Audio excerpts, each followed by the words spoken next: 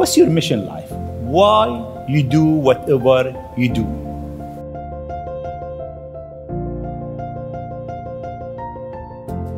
In terms of the motivations, I guess the sort of kind of a long version of the explanation, but essentially, when I was a kid, I was wondering kind of what's the meaning of life, like why are we here, what's it all about, and I came to the conclusion that what really matters is trying to understand the right questions to ask. And the more that we can increase the scope and scale of human consciousness, the better we are able to ask these questions. And so I think that there's certain things that are necessary to ensure that the future is good.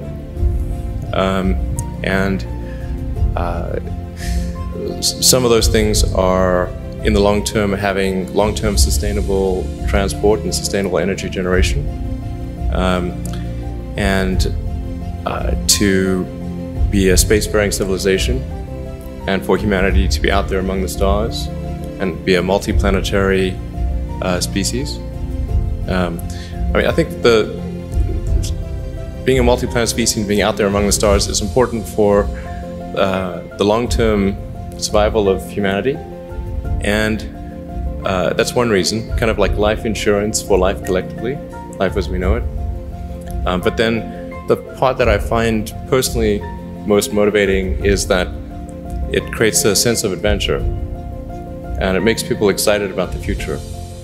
And if you consider two futures, one where we are forever confined to Earth until eventually something terrible happens, or another future where we are out there on many planets, maybe even going beyond the solar system, I think that second version is incredibly exciting and inspiring, and there need to be reasons to get up in the morning.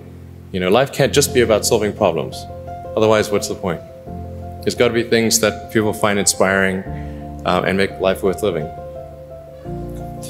So what is life for you?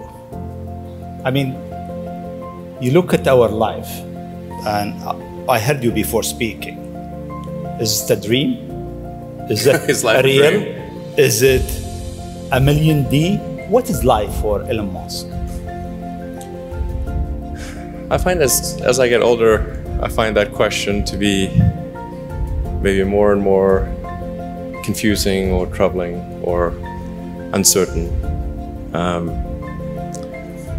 I think particularly when you see the advancement of something like video games, you know, like say 40 years ago, you had video games. The most advanced video game would be like Pong, where you had like two rectangles and a dot.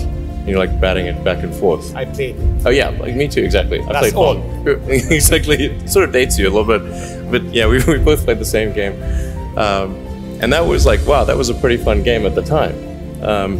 But now you can see a video game that's photorealistic, almost photorealistic, and millions of people playing simultaneously, and you see where things are going with virtual reality and augmented reality. And if you extrapolate that out into the future with any rate of progress at all, like even 0.1% or something like that a year, then eventually those games will be indistinguishable from reality. They'll be so realistic, you will not be able to tell the difference between that game and the reality as we know it. And then it seems like, well, how do we know that that didn't happen in the past and that we're not in one of those games ourselves?